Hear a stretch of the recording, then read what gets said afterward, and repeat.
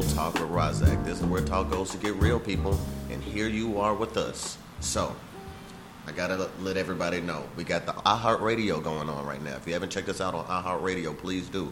We have iHeartRadio, SoundCloud, Mixcloud. We're still rocking on radio. Keep up with that. And of course, we have the Instagram. Have you checked us out on Instagram? I know you've been tweeting. I know you've been seeing us on Facebook, but check us out on the gram. Of course, we're doing it for the gram. Yeah, we're doing it for the gram. We're doing it for the gram. Yeah. So with me, with a capital THE, Bogo Jones. How you doing? I am doing quite well after that introduction. Thank you so kindly. Yeah. I always feel like when you do that, there should be some, and I don't want to sound boastful, but some sort of like crowd, like in the background, like or like you're in the middle of a ring, like old style wrestler, WWF. Let's get ready to rumble. Like, yeah. I can dig it. I always feel like you're doing that.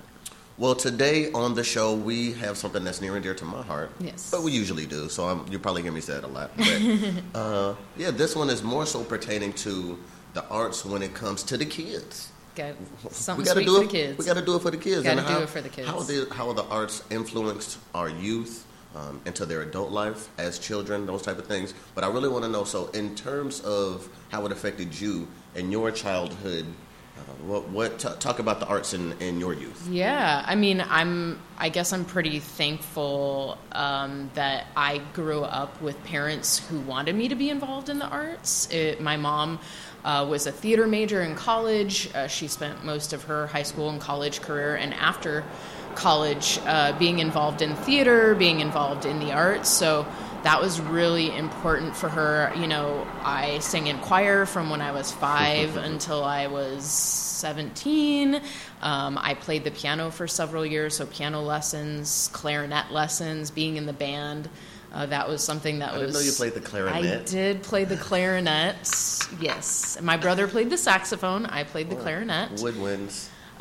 So no, that was something that was super important and that I loved. Those were things that I couldn't wait to get to. Now, ask me to draw and forget it. I couldn't, the best I could probably do is draw a stick figure for you, and you'd still be like, and okay, so that's abstract art, right? Yeah. But no, super, important. And, again, lucky enough that I had programs at the school and that my parents could afford for private lessons. That's good. I had a piano teacher, through a kid that worked that went to my school that, I got to attend. So, but very important, and always made me realize no matter, how many jobs I had, I think in high school or throughout college, I always knew I had to get back to the creative world somehow. And that's really important because it's not unheard of. It's a well-known fact that art, whether it be music, visual, all the different things, does stimulate activity in the mind of a child. Mm-hmm. That's even down to playing classical music to a pregnant person's womb.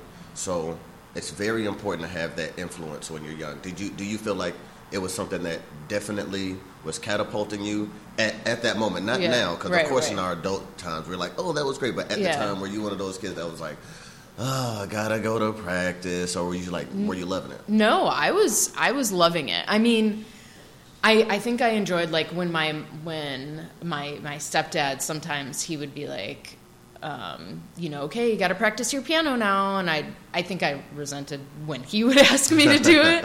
But no, I mean, I loved going to lessons. I loved, being in choir. I loved being a part of what I felt was a community. Yeah. I felt that I had, because sometimes in school, certain groups of kids or certain kids don't get along with each other. But in this, I knew that I had a common bond.